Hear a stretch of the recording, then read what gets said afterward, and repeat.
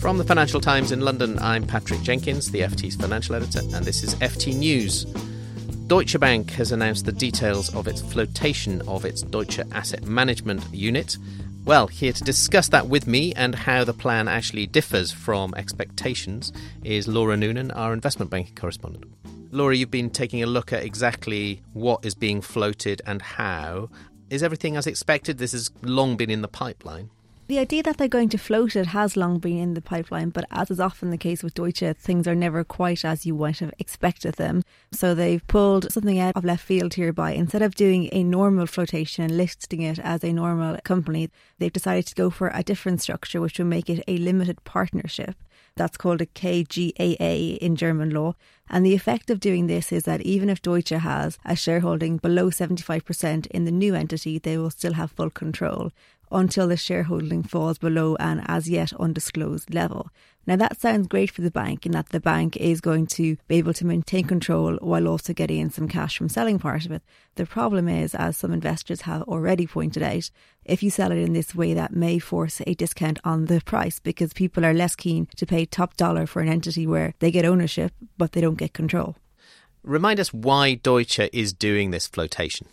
Because it needs the money, which is the reason Deutsche does most things these days. This was Deutsche's way of raising additional capital. They also say it will allow the business to achieve its full potential, and they would say that, wouldn't they? How much is it likely to generate? So the valuation of it, we think, will be around €8 billion. We're expecting them to float up to 25% of that. If there weren't any discount, that would give you a $2 billion contribution.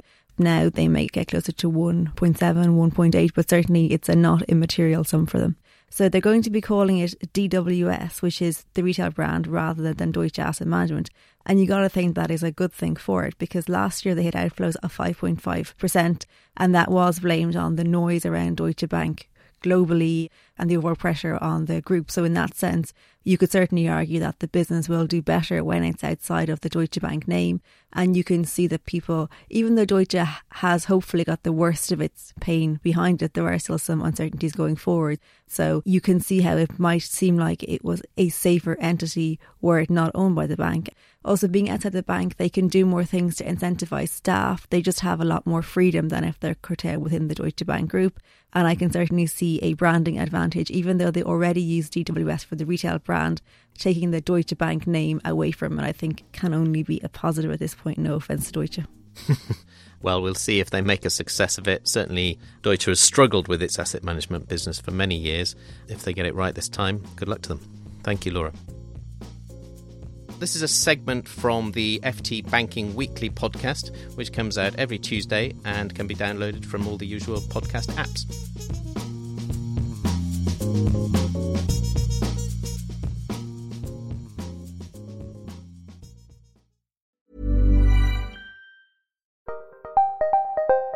Did you know the Capital Ideas podcast now has a new monthly edition hosted by Capital Group CEO Mike Gitlin?